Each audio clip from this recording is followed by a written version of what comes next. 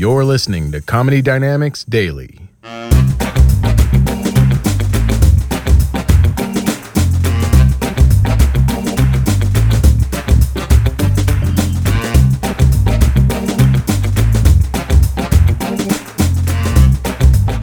These civil rights movies, man, they're painful, but they're necessary.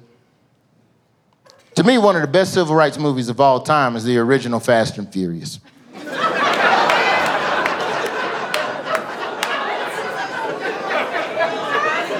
I'm sure you have your favorite.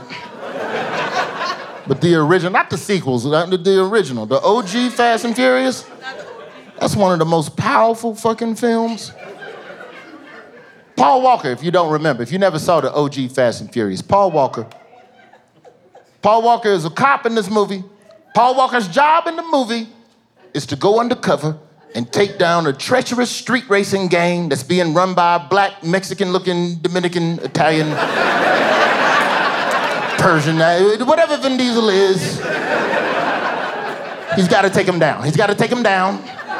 And he does his job. Paul Walker does his job. Vin Diesel finds out he's a cop, takes off. Paul Walker peeps game. Vin Diesel crashes. Paul Walker gives Vin Diesel the keys to his car. Vin Diesel speeds away to freedom, and for the next 9, 10, 15 sequels, all Vin Diesel has done is save the world over and over again with nothing but minorities. It's beautiful. All he's done is hire minorities left and right, formed a BIPOC coalition of street racers. He hired Tyrese, he hired Ludacris, he hired Bow Wow, he hired Ja Rule, hired Michelle Rodriguez, grabbed the Asian from Tokyo Drift, Eva Mendes, even Wonder Woman was in one of the damn movies. He hired The Rock, whatever the fuck he is.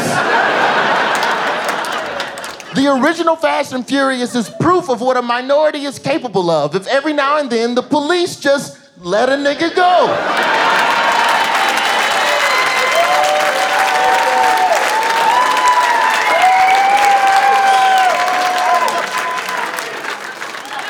I'm just saying. It's the only civil rights movie with a sequel, I'll say that. I like Selma. Selma ain't got no sequel, do it? No, it don't. Ain't no Selma 2, Mo Selma. Still walking, Mo Selma.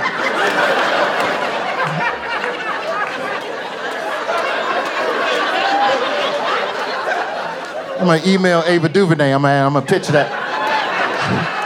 I'm like, Ava, I got an idea for a new Selma.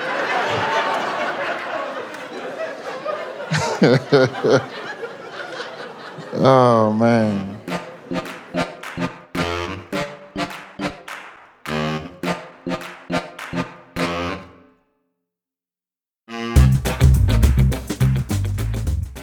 Comedy Dynamics Daily is an Acelcast original and produced by Brian Volk-Weiss,